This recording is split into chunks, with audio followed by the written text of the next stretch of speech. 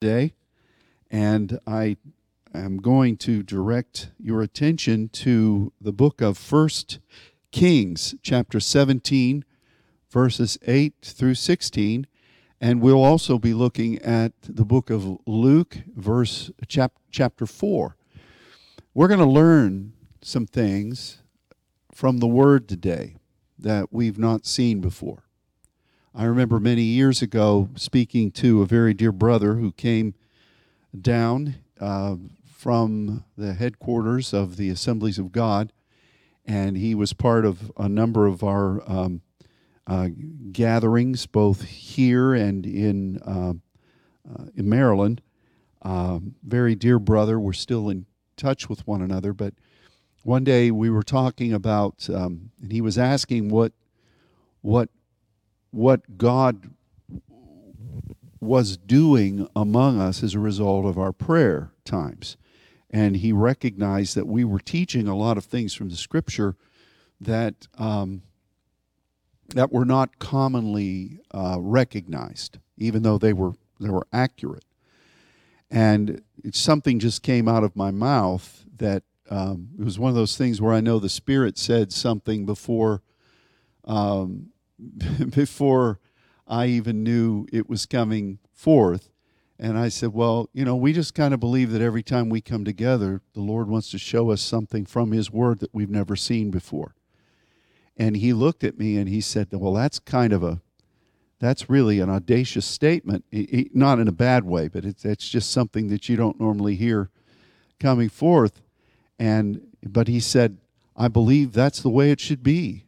And so that's really what we've lived here, isn't it? God always wants to show us something from His living Word that we've not seen before. And earlier this week, God was speaking very, very intimately with me about a number of things. And as a result of that conversation, the passage we're going to look at in 1 Kings really came to mind, and it's about the widow from Zarephath. And this, what we're going to learn, I'm just giving you a forewarning, gives tremendous meaning to what Jesus said in Luke 4 during His first sermon, and why it was that the people were trying to throw Him off the precipice of the hill. And I think as well what we're going to see talks a lot about where we are today, not only in our world, but what our mission is as saints. And it's all part of this key understanding between Elijah and this woman that God commanded to provide for him during basically the entirety of the 3.5 years of drought, and what then Jesus referenced in Luke chapter 4. And really, I'm just giving you a precursor to this. The whole idea of being from Nazareth, which is what was said in the Scripture, can anything good come out of Nazareth, is part of this understanding. And frankly, even though I've studied this passage and a number of times we've talked about different dimensions of the Word, I've never seen this before. And I think that the reason God is bringing this to us now is because we're facing this very scenario. This scenario that we're going to talk about is something that the enemy always has been capable of fouling up. And I think as well that part of the onslaught of the progressive ideologies, where they say that all truth is God's truth, we just need to all become like everybody else to show God's love, is the perversion of the thing that God tried to do here with Elijah and what Jesus referred to in Luke chapter 4. So this is a very exciting passage, and we're just going to walk through it. But I do believe that beyond the fact that we're going to understand some things we've not seen, it really does speak a rhema truth into what God from His throne is attempting to do in our day. And it's wonderful that it happens in the life of Elijah, since we are called to be those who are very similar to Elijah in welcoming those that God is calling to serve as Elishas. You know, the scripture speaks about how that in the last days, the spirit of Elijah is going to be coming, and the hearts of the fathers are going to be drawn to the children, and the children to the fathers. That is a signature mark of the last day. And we're embracing that. Now, the other factor to this is that these children are coming from many different walks of life. They're coming from many different places and from many different backgrounds. But the key to reaching them is not to become like them, but to be an example as a father to what things should be and what the Word of God says. That's what they need. That's what every one of these Elishas need. They need the foundational pattern, the foundational rock in love, without becoming like the Elishas, to stand on behalf of what God has given, because that's the heart of the Father. Isn't that what God did with us? Isn't that what God did with us? We'd been Christians for many, many years, and God called us to pray in a way that we had not prayed. And we began to be aligned with the throne of God to really know our Father. And then our Father began to teach us His ways, which is exactly what Jesus said over and over again. I've come to do the will of my Father. I must be about my Father's business. I am not seeking my own. I'm doing the will of the one who sent me. So the essential dimension of walking with our Father and then patterning the Father's heart, the Father's love, the Father's will on behalf of those children who will come alongside and then follow the Father and become fathers themselves is the essence of how the kingdom exponentially grows. If there is a time when what the Father represents is removed, civilization crumbles. And that's another factor that the enemy has tried to instill on our nation. You've heard the ideology of many of the Marxist ideologies that have been espoused in various ways over the past few years. One of the main ones was to eliminate the role of the father in the home and to dissolve what we believe as the bedrock of what a home should be. Well, you've heard that taught in many different ways. Some of the people that were really exalted, some of the groups that were really exalted and made a lot of money, had that in their foundational purpose online. And when heat started to be brought against them, they yanked it off. But it's that idea from the enemy. He hates the Father. He hates the role of sons before the Father. And if he can remove that idea of fatherhood, of what that represents in the home, that idea that, and really in the home, you know, it's not just the father ruling as an iron fist.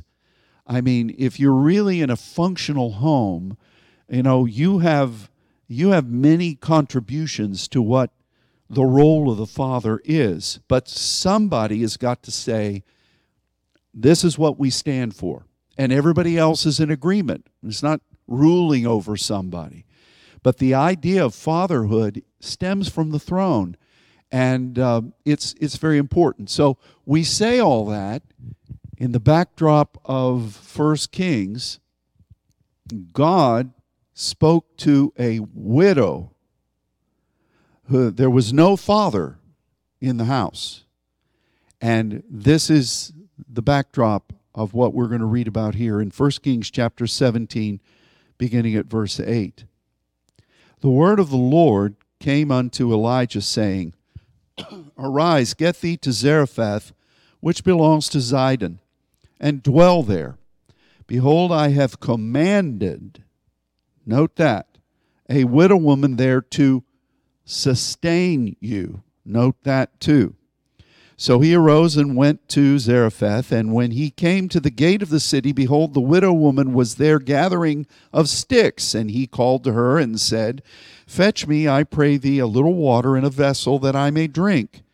And as she was going to fetch it, he called to her and said, Bring me, I pray thee, a morsel of bread in thine hand. And she said, As the Lord thy God liveth, I have not a cake, but an handful of meal in a barrel. A handful of meal in a barrel, and a little oil in a cruse. And behold, I am gathering 2 sticks, that I may go in and dress it for me and my son, that we may eat it and die. And Elijah said unto her, Fear not, go and do as thou hast said, but make me thereof a little cake first, and bring it unto me, and after make for thee and for thy son. For thus says the Lord God of Israel, The barrel of meal shall not waste, neither shall the cruse of oil fail, until the day that the Lord sends rain upon the earth. And she went and did according to the saying of Elijah, and she and he and her house did eat many days. And that term there really is often used to talk about a full year, but it can also be easily pluralized. And we know that what you read then coming is that this little boy later on got sick and he died, and Elijah was able to see the miracle of the child being raised from the dead. And then at that point in chapter 18, it came to pass after many days, there's that phrase again, that the word of the Lord came to Elijah in the 3rd year. So there's been that expanse of time. Go show yourself to Ahab, and I will send rain on the earth. So this woman, it wasn't just a quick meal on the road for the prophet. She was sustaining this man of God for the expansion of all of that time of drought. And God had commanded her beforehand, which is really, really interesting to me. But let me give you just a little bit of background as to what Zarephath was. And I think this is important for us to see. Zarephath, the word Zarephath meant a place of refining. It was literally a place where things were put together and formed and created.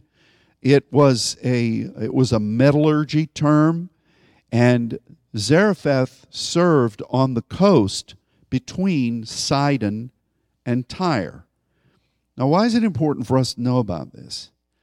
Because remember when Ezekiel wrote about the king of Tyre and the prince of Tyre? This was a really crucial place in the history of Israel. When David was preparing his kingdom. Remember, he was a dear friend with Hiram, king of Tyre, and God bonded them together. And this area supplied not only for David, but then when Solomon was building the temple, the resources of that area of the coastline provided for the building of the temple. So this was a very important place.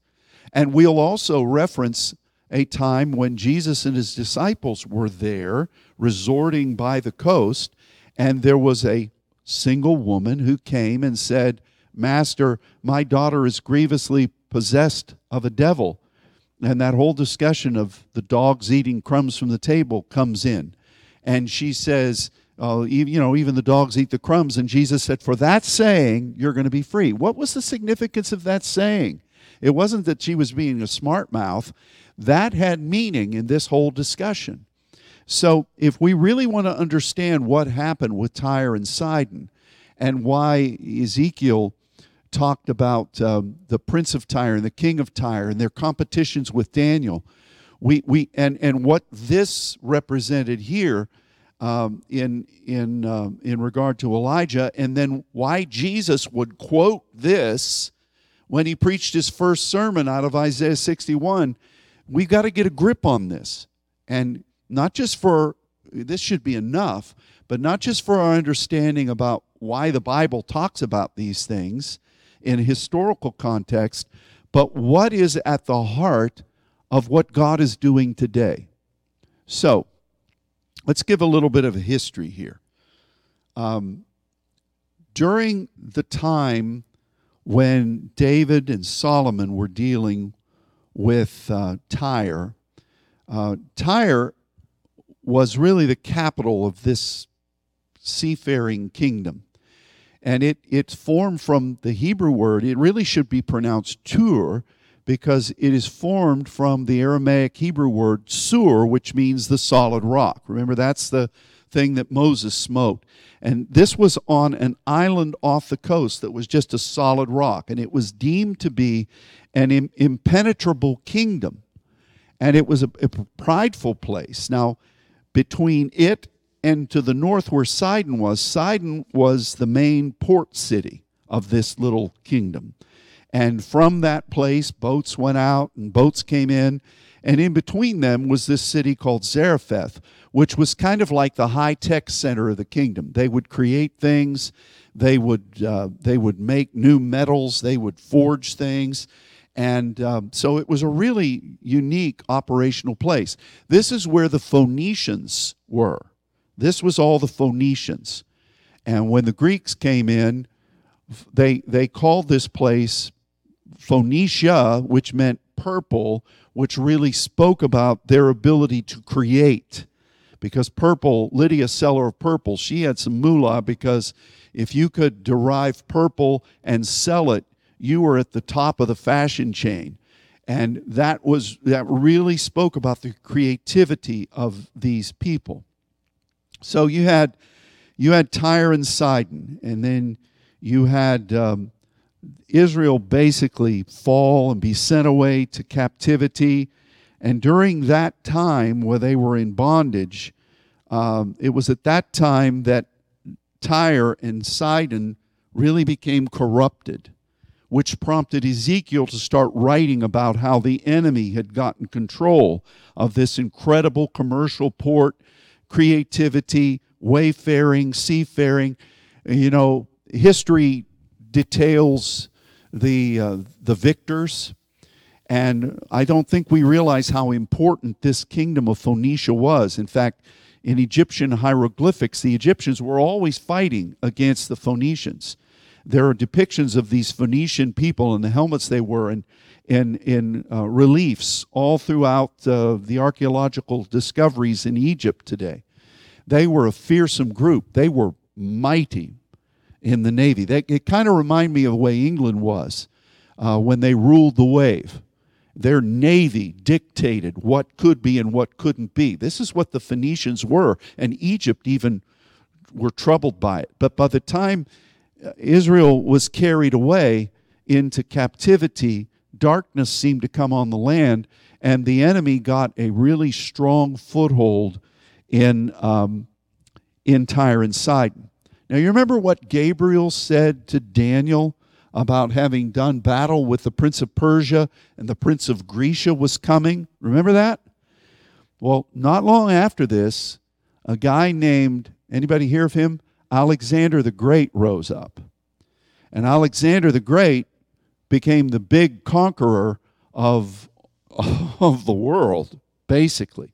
In fact, he was so dynamic that he conquered everything there was to conquer and was sad because there were no more places to conquer.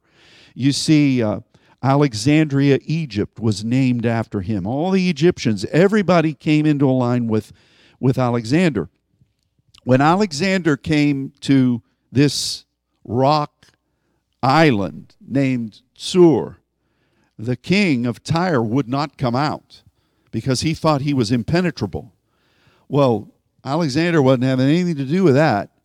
So from the coast, he started putting his army together to building a walkway, a causeway through the sea to connect that rock island.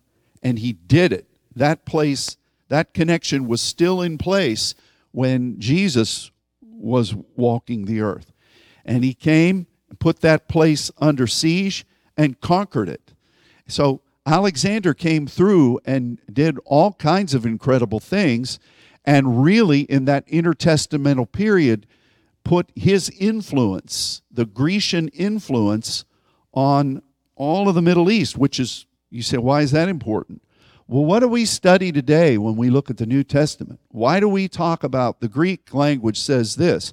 Because that is what Alexander brought into play. Why did the Jewish people decide we're going to have the Septuagint? Because we're going to have the Old Testament scriptures translated into Greek. Why? Because of Alexander. And then in that Greek influence then created the nation that was known as Carthage.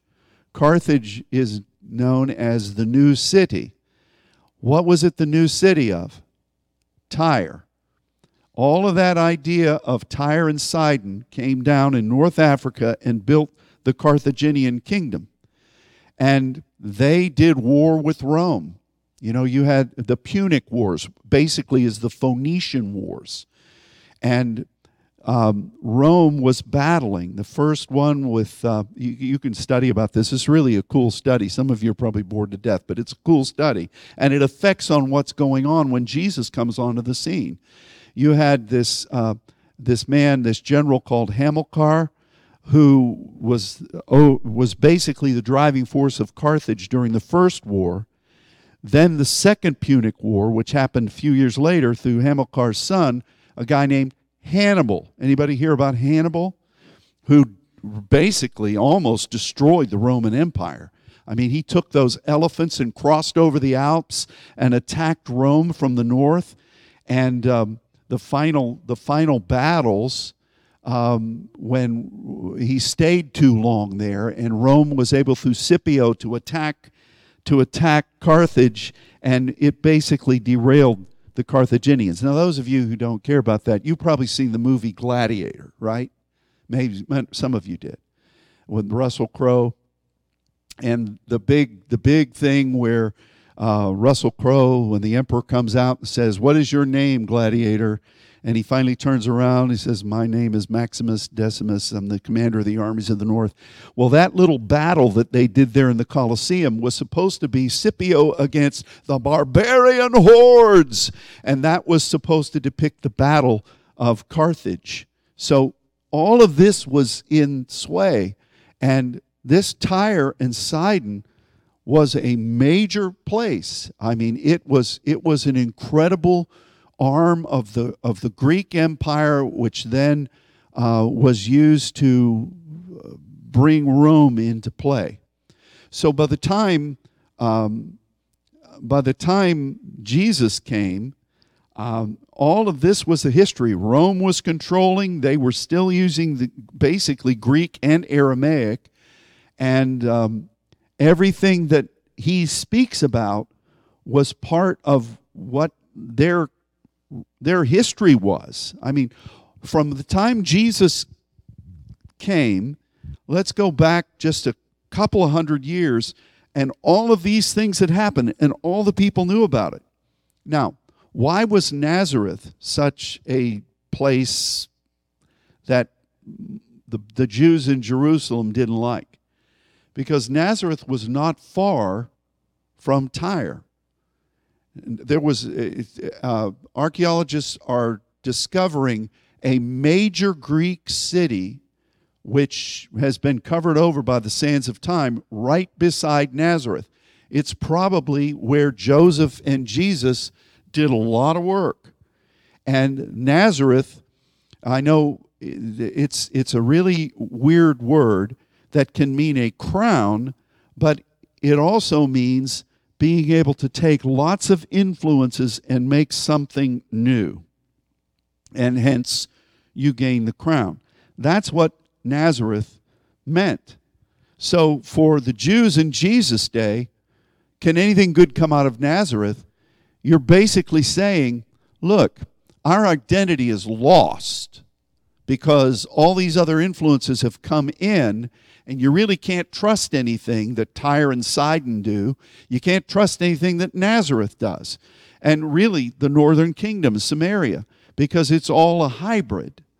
And this is the place that God sent Elijah to stay during these 3.5 years. it's also the place that God sent his son to grow up. Why? Why? You know, another thing about Tyre and Sidon, and we don't really recognize this woman, this widow woman was not an anomaly. See, we read about the widow woman here, and we think, oh, it's a sad thing. Maybe her husband fell off a roof or something, or maybe he RUNNOFT. You know, we don't know where he is. But one of the things that was common in Tyre and Sidon, because they're, in the day, a good portion of their men were seafaring men. And, Hiram,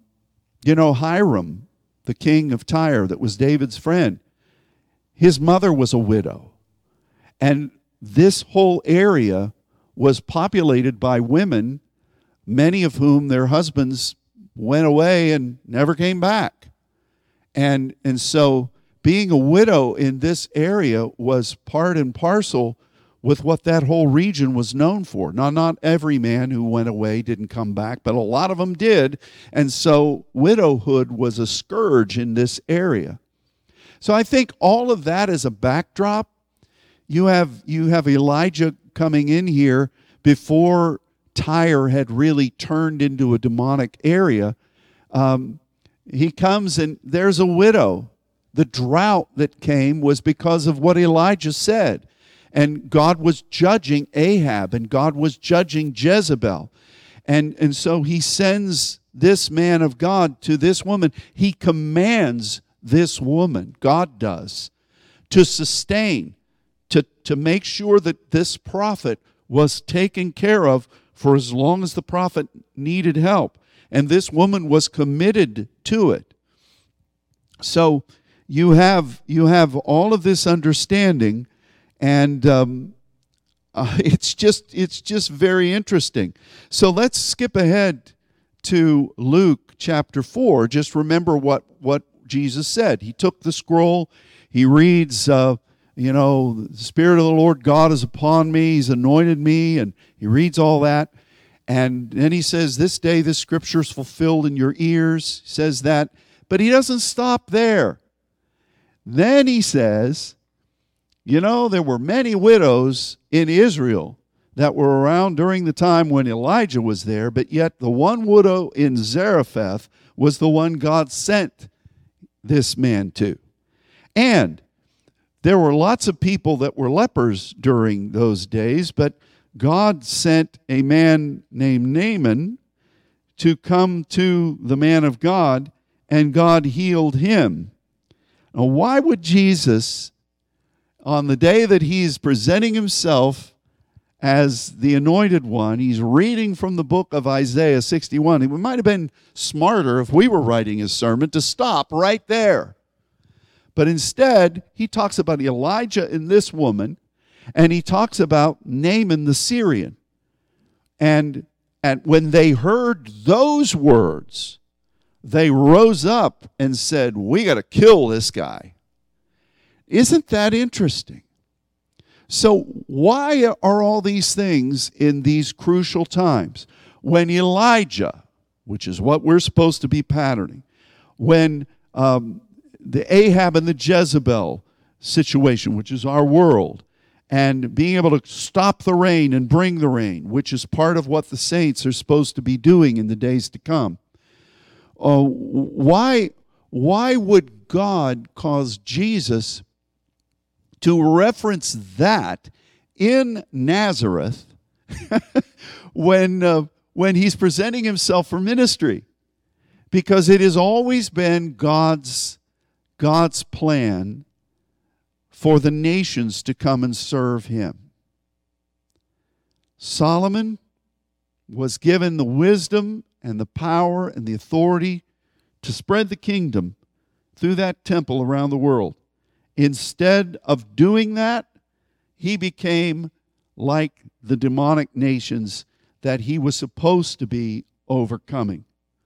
There's always been the problem of going out on behalf of what God has called you to do, representing the Father for those who don't have fathers, representing the Father for those who don't know the provision of God. And to speak to them and to maintain the course of what God's given without you becoming like the people you've been sent to. That has always been the problem. That was Saul's problem. That was Saul's problem. By the end of his life, he's consulting the witch of Endor. By the end of his life, he's trying to do things like those around him were doing. That's what Israel wanted. Give us a king. You know, God wants to be the God. And there's always a problem. And the enemy, you know, Israel comes into the land. God says, don't take wives of the people of the land. And sure enough, there they go. And they become more like the people of the land than God's people. It's always been that problem. And you think in advance of what God has promised He's going to do for us. Over these past few years, the enemy has come in with this idea of we've got to lay down our identity. We've got to stop declaring the word. We've got to stop speaking in diversities of tongues. We've got to become like the world so that we can reach the world. Oh, we can't be such stoics that just believe the Scripture. There are other words that came over in India and over in the lands where Buddha is worshipped, or even here today. I mean, we don't want to be narrow-minded. Everybody has a truth. And it's like before the great release of the Elijahs to speak what the Father wants, the enemy hits with this amazing watering down of the truths of God, disputing the Word, disputing even the idea of the Father. Let's remove that totally. You see how the enemy was doing kind of a preemptive attack in that really unique way against the Father and against His ways. The enemy would try to do that before the great outpouring that God has promised through what we're believing for. Do you see that? So the fact that Jesus references this, and what about Naaman the Syrian? Why was that? Because Naaman had to come from an other land, and he had to come and submit himself to the word of the prophet and to the river that was in Israel. And he had to dip 7 times in that river to be whole. Know what God has given you and cherish it, because it is the answer for what the world needs. Don't go up into Damascus, as Naaman said. Don't we have more beautiful rivers than this Jordan? The answer's not in those rivers. The answer's in the place that God has given you. And the answer is what you know you're supposed to be representing before God. So God, during the time when Ahab and Jezebel had basically ruined the kingdom of Israel, God pronounces judgment through this prophet and sends him to this power base on the coast, a city that represents creativity and dominion in all of that Mediterranean basin, to a widow woman and a little boy who was fatherless, and Elijah abode there. And God commanded this woman to be ready for that. Do you know that God is commanding people all over the world right now to prepare to sustain the message that God is sending you and all of us as saints to go and bring to them? That message of who the Father is and His unwavering strength to provide no matter what's going on. This is what the world needs today. And this is what God is calling us to represent. So Elijah goes there. Before there were any Elijahs, here Elijah is showing forth the role of the Father, the role of waiting on God. And a widow woman had been commanded by God to sustain this prophet, to welcome him into their little home, to provide. And God miraculously provided, the cruse of oil unfailing. God miraculously provided. Elisha did a very similar thing, but in different circumstances. Elisha was a house, a little apartment was made for him by a woman and a man who were obviously very wealthy. A different scenario. But Elijah comes in where there is no hope. Elijah comes in where there is no father. Elijah comes in where there is great dearth in the land, where the judgment of God is coming, and he affirms the role of the father. Now, it's interestingly, Elisha comes then in the midst of people hearing and saying, we've got to bring this man in. I mean, he's bringing a message. Are we willing to let that kind of thing happen through the Elishas that come? Of course, we must, because it's the expansion of the kingdom. And but both of them, their sons, die. And both of them, God comes in a very similar way with the prophet stretching out upon the young lad and God bringing life back into the boy. That's a message for another day. But the point is that the enemy will always attack something further on down the line that God has done. And it's not only the role of the prophet to welcome the visitation. It's not only the role of the prophet to see the provision of God. It's not only the role of the prophet to represent what God the Father is doing through his word, but to also service through the power of the Spirit what God births. And we need to see that. That day is coming for us. I don't know how it's going to manifest, but it is coming. So here you have Elijah, and here you have this woman. Here you have this really unique place that was one of the most unsung keys to all of the world. And God sends this man of God there. I think that is so interesting. And then for Jesus to reference this after his reading of the scroll of Isaiah 61. And when he talks about, he really says this. When he talks about, God dealt with this woman and God dealt with this general. Why are you living your lives the way you're living them? And they got furious because the enemy had gotten control of them. They were subservient. They were so much a people of the world rather than a people of God. And they didn't like what Jesus was saying. He could have left well enough alone and just said, the Spirit of the Lord God is on me. And everybody said, is this not the carpenter's son? They could have all been applauding. He could have worked a couple of miracles, and that would have been a great beginning, wouldn't it? But after his reading of the scroll, he brings this thing up. Why? I think it's because we recognize that the Spirit of the Lord God is upon us, upon you, and He's ascending you. He's anointed you to go out and preach the good news to those who are the poor, to those who are weary, to those who are enslaved. And what is that message? Not, oh, you poor thing, everything's going to be okay, but the message of the Father, the thing that Jesus represented. And, at this time when we rise up and say that, there are a lot of people who don't like it.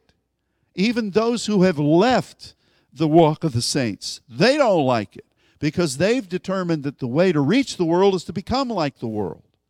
They've determined that we don't want to be restricted to the Scripture or God's plan through Pentecost. We just want to do things to go along and get along. Look, there's a lot of people that are coming to this, but they don't know the Father. They're fragile. They're weak. They all need safe spaces. They all need to be catered to. Everybody has to bellyache and tell their story instead of finding an identity through which God can move to believe Him. It's the same thing that happened in Jesus' day. It's the same battle.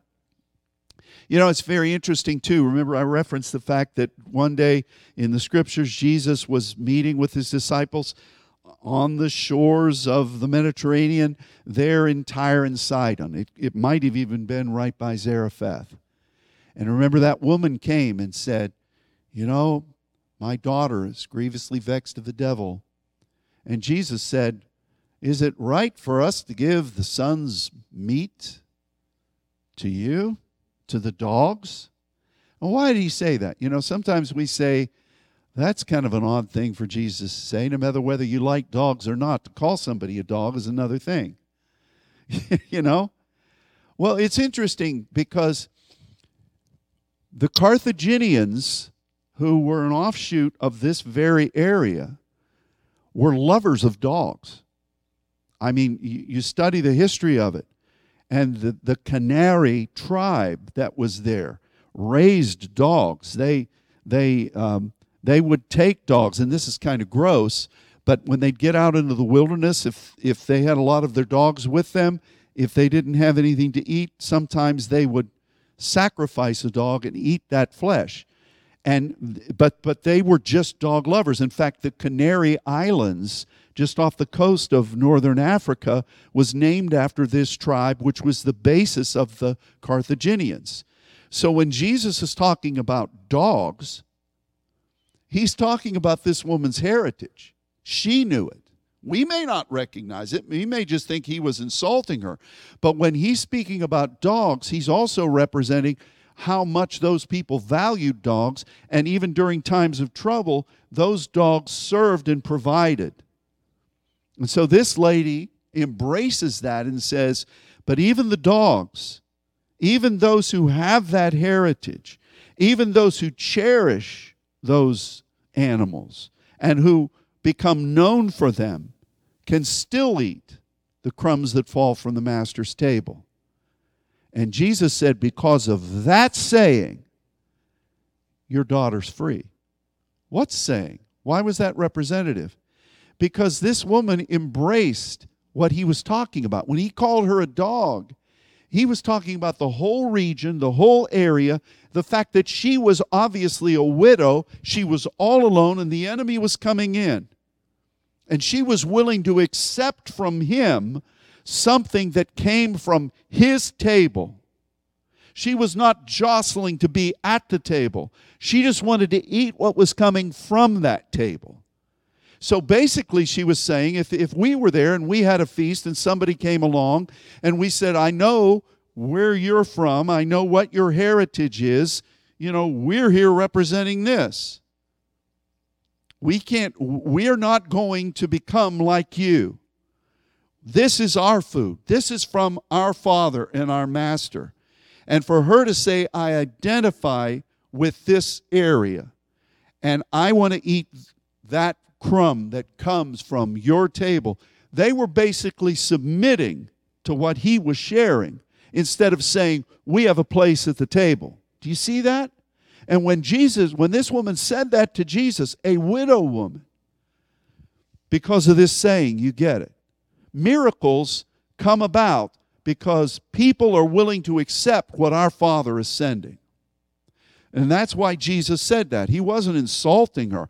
We often say this, but if you look at the history of the Phoenicians, you look at the history of the Carthaginians, dogs were big power for them. In fact, they even represented on many of their shields that are even represented in the Canary Islands today. You'll see depictions of dogs. So this wasn't a slight that he was saying to this woman. This was this woman saying, I'm willing to submit myself to what you're bringing, and I'm willing to eat what you are willing to divest to me from your table. And through that, miracles come.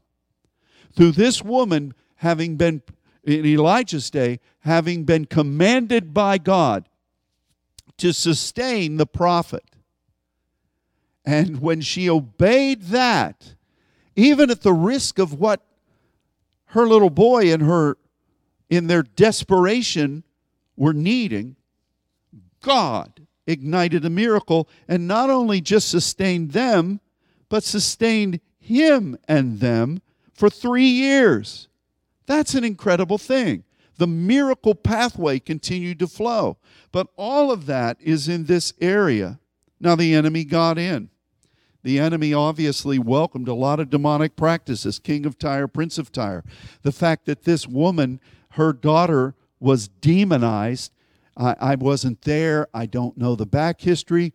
But that whole area became known as a demonic place because the enemy came in and tried to pervert and twist those strengths that God had personified through Hiram. But even if the enemy has corrupted those that we're sent to minister to and to bring the word of the Father, no matter what it is, whether it's a financial need, whether it's a miracle of some other sort, or whether it's a demonic possession, God, through the prophetic word that Elijah represents, can break that off of them, and they can be provided for and freed. I just think it's very interesting. So I want to just talk after we establish this. I know I'm giving you a lot of stuff here, but this explains why God would send Elijah to that woman right there. Why didn't he send him to a widow woman in Bethel, as great as that is? Why didn't he send her to a widow woman in the outskirts of Jerusalem or in Shiloh or one of those high and holy Israel cities? He sends him to this woman. Why? And why would Jesus reference this? And why would he have that meeting with his disciples or send this woman away? Because this is where we are today. This is where we are today. In a world that is teetering on the edge of outright demonism. In a world that's rejecting the Father by their ideologies. In the world that is trying to do away with the Scripture and all of the things that you and I hold dear before God. Jesus references this very thing. And Elijah deals with it here as well. Now I want to talk about what this woman said. You know, all I have is a handful of meal in a barrel. It's not just that, you know, if you got a handful of meal in your hand, even though you might think this is all I got, it still looks like your hand's full. But if you're talking about it being a handful of meal in a barrel, that puts things in perspective. You know, that barrel used to be full, and now it's nothing. And once this goes, that barrel's empty. It's perspective. She says that. But through that, and through obedience with what God left her with, the miracle came. It's all a matter of perspective. It's all a matter of your focus. What, you know, with Moses, what is that in thine hand? The rod. Or all the things that have been talked recently and what we've experienced over the years in our studies about the hand, how it's a beginning point, but it looks like nothing. This woman focuses on the point of the miracle, but also a point of her pending death. What is your focus? What are you concentrating on? Do you spend more time thinking about what you don't have as opposed to what you have? Do you think about what you wish things were instead of what God has given to you right now to facilitate what is coming? This was the issue this woman had to deal with. She had to obey God. She was commanded, but she was in a desperate situation. But what is that in your hand? You know, she could have given place to fear. There's a lot of fear around today, isn't there? Fear has torment. Fear is a driving force. You know, there's always going to be something to fear. You know, it's just true. You know, everybody was deathly afraid of COVID. Now, because of Ukraine, seems like most people forgot about COVID. I mean, it's just gone. I'm not diminishing what happened through that horrible pandemic, but I mean, it's just incredible to me. I mean, you see here in Texas, things have kind of lightened up. you know. And you saw some of our guests from other parts of the country come in, and they're still masked up. And we look at them and we think, take your mask off. But they're still in a place where they're petrified to take it off. I'm not debating N95 or any of that. I mean, we all did what we did, and God provided and saved us all. But, you know, there's always going to be something to be afraid of. Now, Vladimir Putin might start a nuclear war. Let's be afraid of that. Or we may have food shortages because Ukraine is cut off. Pretty soon, bread's going to cost us $10 a loaf. Let's be afraid of that. You know, gas is rising. In California, there was a picture of gas costing $6.66. And boy, that set all the prophetic people up. I mean, there was a big picture of that on Fox News the other day. And, you know, let's be afraid of that. All kinds of things we can be afraid of. But what has God commanded us, and what is in our barrel? Through that, the miracle comes. Sometimes we're afraid of, we focus on things we don't have, or we focus on things that we have no control over. We can't control a lot of the things that fear tries to engender within us. But what we can control is what's in our hand. What we can control is what God has given us. What we can control is that faith the size of a mustard seed. And what we can control is whether we will obey what God has commanded. What we can control is adhering to the prophetic word that God has given. Because those things, in the midst of drought, in the midst of death, in the midst of lack, those things are the key to the miraculous. Where is your focus? Now, you can look at that handful of meal in a barrel and say, we're dead. Before the prophet really came and influenced, she'd already figured that out. We're going to eat this, and then we're deep six. We're gone. In fact, we may not even be deep six because things are so bad around here, nobody will have the strength to bury us. So we'll just die. We'll just drop over dead. People will find us withered up in a few months in our little hovel. That was her mindset. But when the prophet came, she obeyed what God commanded. She hearkened to that meal and did what God said to do with it. And through that, the miracle came. So for us, it's always going to be a scenario of what we believe. What is that in thine hand? Where's your focus? Are we believing the command of the Lord? Are we doing what He says to do with the little that we do have? And are we going to continue to go that way? Or are we going to subscribe to the world that's doom and death and hell and destruction?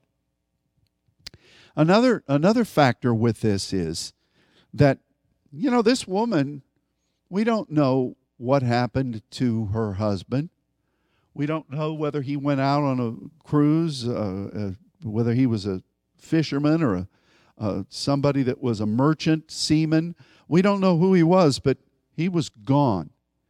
She could have just wallowed in the past. She could have wallowed in the fact that, you know, I had a husband, now we've got this son, and I'm all alone. You know, why did you cause this to happen to me? Forget about the handful of meal in the barrel. Let's talk about what happened leading up to that. You know, where's the guy that's supposed to be bringing in and partnering with me to provide for this place? You know, that woman certainly had a litany of thoughts that she could have wallowed in. You know, she could have been dwelling in the past. And if you deal in the past, you're going to be miserable. If you deal in victories from the past that aren't here now, you're going to be miserable. If you deal in woundings from the past and you're still squawking about them, you're going to be miserable. If you deal with why things happened the way they did and why they didn't happen the way you wanted them to in the past, you're going to be miserable. Anybody that's dealing in the past is eventually going to be miserable. You can write that down, which is why the Apostle Paul said, forgetting those things that are behind, I press forward.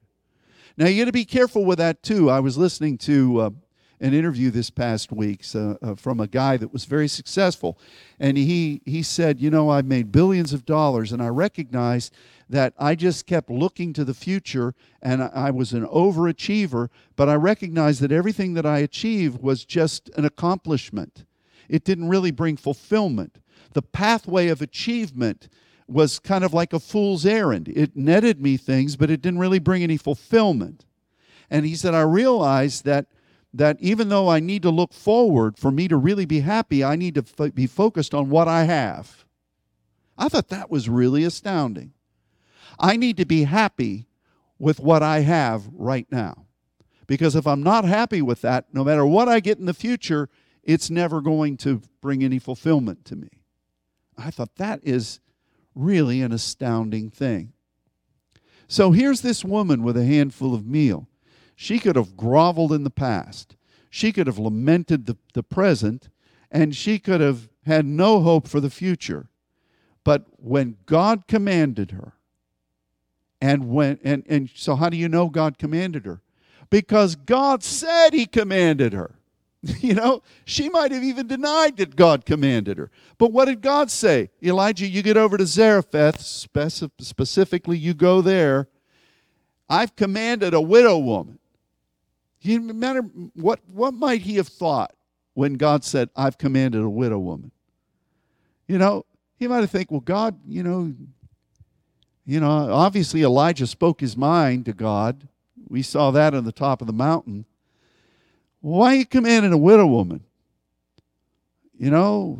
Tyre and Sidon has a lot of wealth. Why didn't you command somebody that was a captain of industry to supply for me? Why are you sending me to a widow woman? Now, I don't know. I wasn't there. But he goes, and God said He commanded this woman, and when he gets there to the gate of the city, he sees the woman. And he starts off easy. I got to figure out if this is really the woman. I think this is who it is, but I'm going to work up to it. Would you fetch me some water? The woman's going. He said, okay, there's the verification. Also, bring me a morsel of bread. And then the woman talks. But God had commanded her. And what she had, she was going to obey with. And that is the point of the miracle. So I don't know where we are right now. Sometimes, I recognize that we are really configured with the very circumstances that Elijah faced there. We got wickedness in government. We've got people all around who are decrying the Father. They don't want the Father. They don't want the Word. They want to become more like the world than what God wants them to be. We're facing that scenario right now. And I think if this was an amen shouting church, you should be saying amen. But God has given us this mantle of establishing what Elijah represented. And there are people that God is sending us to who He's commanded. And they may not have much, they may have a lot. Whatever they have, though, is what God is going to use. See, we get in trouble by saying, sometimes the enemy tries to play this trick on me, and I've confessed this. How are we going to accomplish what God has given us to do? But over and over again, God miraculously provides. Over and over again, He opens doors. Over and over again, from this remnant, from this mustard seed, God is touching the world. Only God can do that. We're living this right now. But if we just sat back and said, well, look, a lot of our people are out of town today. What can God do in this place today? There's just wonderful people here, but we look around and there's not a whole lot of folks here. How in the world is God going to impact Africa and South America and the new doors that He's opening? Through this bunch, this handful of meal in the hand of the Father. This barrel is pretty empty, but there's a handful. How's God going to do it? Right here. And so much so that Jesus references this. And the reason the people were so angry with him was that they knew that they had become an amalgam of the world. And they did not want to be reminded of what Elijah did. They did not want to be reminded about what Naaman did. They didn't like to be reminded of the fact that they were far away from God. And they said, well, as far as him speaking about being anointed and healing the brokenhearted and providing for those that are bruised and set free, we like that. Oh, man, who doesn't like that? You know, there were probably some people there that he hadn't taught anything yet. He just read that scroll. If this guy's got the goods, man, you know, I've got some chains on me. I'd like to have them off. You know, I've been brokenhearted. I want somebody to heal my broken heart. Yeah, that's great. And so he rolls the scroll up, and then he says, you know what? There were many widows all through Israel, but God sent Elijah to a woman in Zarephath. And there was a lot of people that were lepers in Israel, but God sent a general from our enemy, Syria, to come and be healed here. Those people knew exactly what he was talking about, and they became angry. So much so that they tried to kill the Lord God Almighty. You know why? Not just because it was a personal thing that they didn't want to acknowledge, because they were so ingrained with the enemy's system. That anger rose up.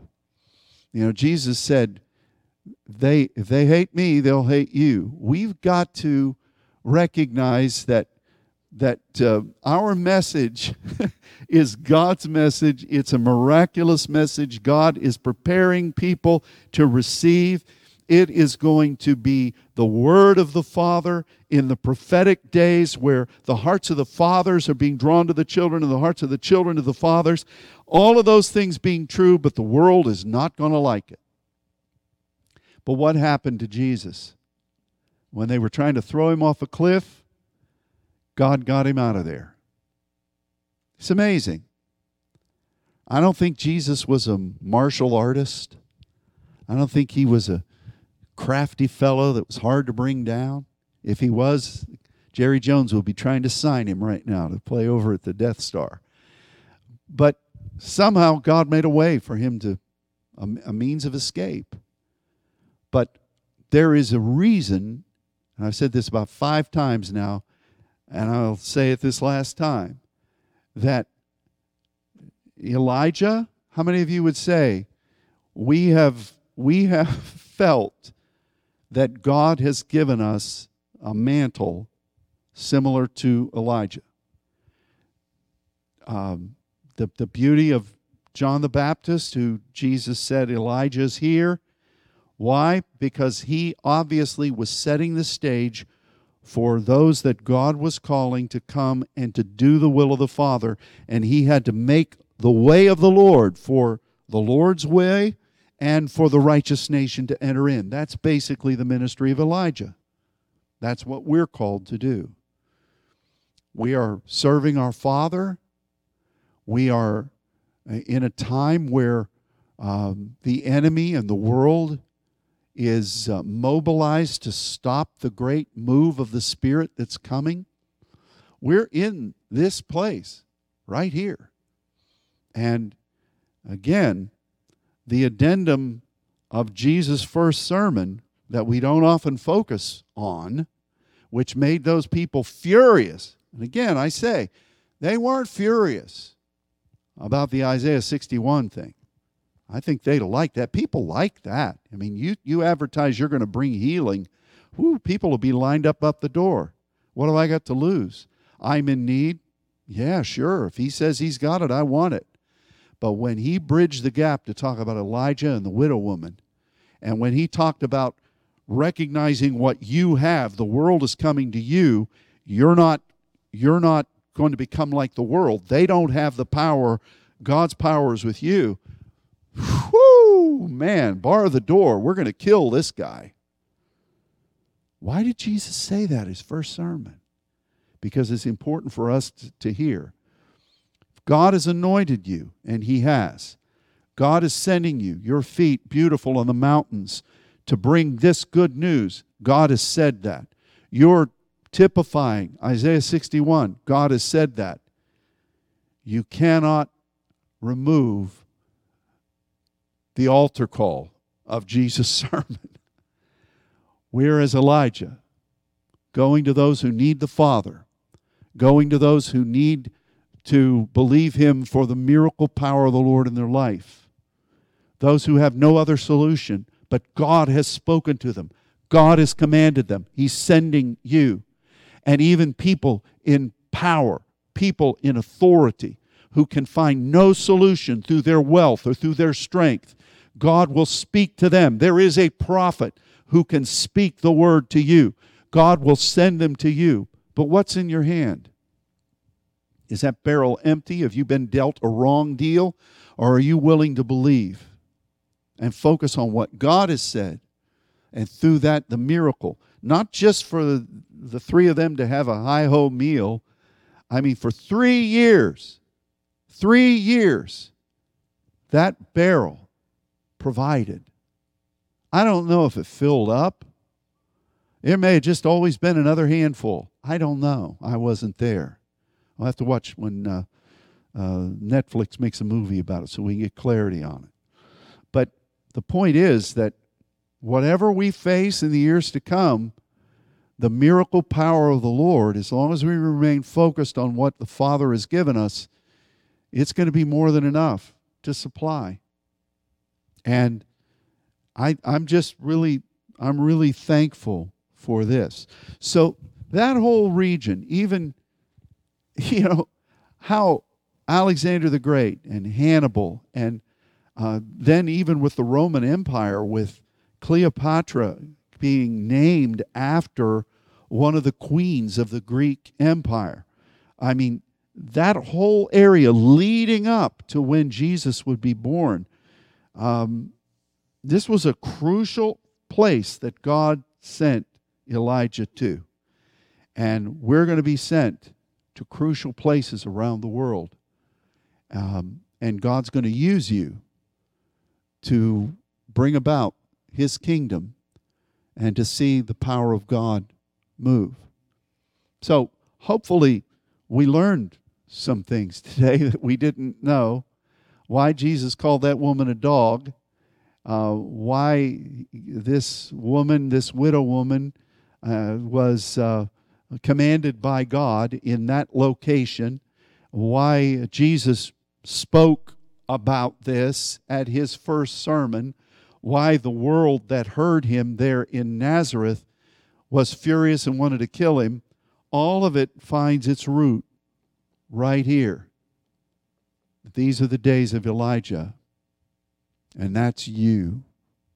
So we come before communion time today to this table. And, the beautiful thing about this is that, as we've talked on so many occasions, the bread and the cup may seem like nothing. I mean, it may be just something that you recognize you've partaken of thousands of times in your life. For some of you, every day. And that's wonderful. But today, there is something in grace that God wants to impart to you for what is coming. And I'm very grateful to the Lord for this. Yesterday we were talking with our French-speaking saints, and one of them was talking about how that because she had learned how to study in a deeper way in the Scripture, that she had discovered some things about this table, some of the things that we've taught over the years about the table, and how that the Lord had opened her eyes to some new insights of how God wanted to speak to her through this table, and how it was just invigorating her. It was just so good to hear her and her husband talk about how amazing things were being done just through this wonderful table. So I don't know how you approach this table today. I don't know what you're expecting. I don't know whether you think, well, I'm doing this because I want the favor of the Lord, and that's wonderful. And maybe you're thinking, well, the bread and the juice, we want to do it because the Lord commanded it. That's great. But there's miracle power here today. Some of you need healing. Some of you need supply. Some of you need direction. Some of you need an empowerment. I don't know what you need. But this little piece of bread in our hand, what can God do through this? What can God do through this in your life today? This is the body of Christ, broken for you. It's not reliant on the victories of the past. There's no leaven in this. There's nothing about the past in this. There's no leaven of the victories of last year's bread baking. Unleavened, broken. Your identity is here. You are the body of Christ. What does God want to provide for you in grace today? Don't put any limits. Don't put any limits there. What about this cup? The powerful blood of Jesus. The world would look at that and think, oh, that's just a little cup of juice. What can it do? What is that in your hand?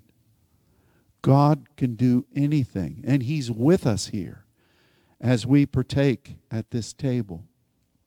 So, you're Elijah's. You're responsible for the nations under the direction of the Father. God is commanding people around the world to be ready to receive you. That's quite an interesting thing. But it's what God's doing. And so He wants to supply for you now. So in just a moment, in this house and in places around the world where the saints are gathered, we're going to receive these elements. And I encourage you, rather, I dare you to believe God for what He wants to do in your life today. Is this just a piece of bread in your hand? Or is this a miracle provision that's going to carry you through no matter what's coming? I believe the latter is true. Father, I thank you today for this historical walk. I hope that I didn't put too many people to sleep, but it's why the backdrop of why Jesus said what He did and why Elijah was commanded to do what he did.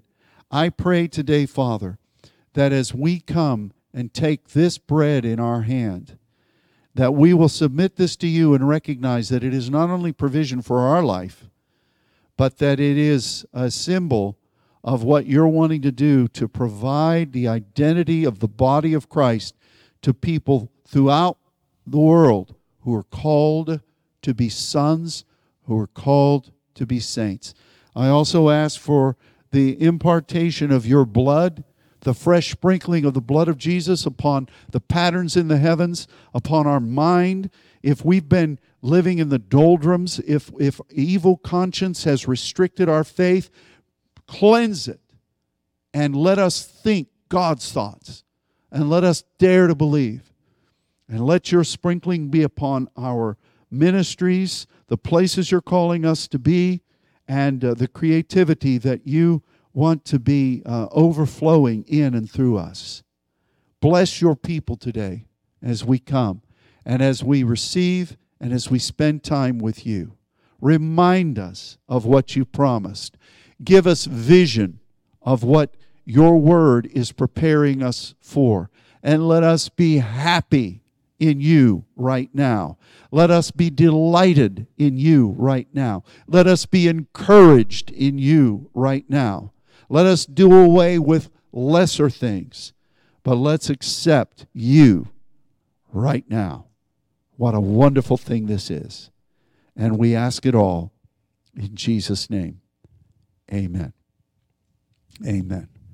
Well, as worship team ministers, I'm going to invite you to come and let's find a place to commune with the Lord as we partake today. God bless all of you for joining, and let's enjoy His presence in this place.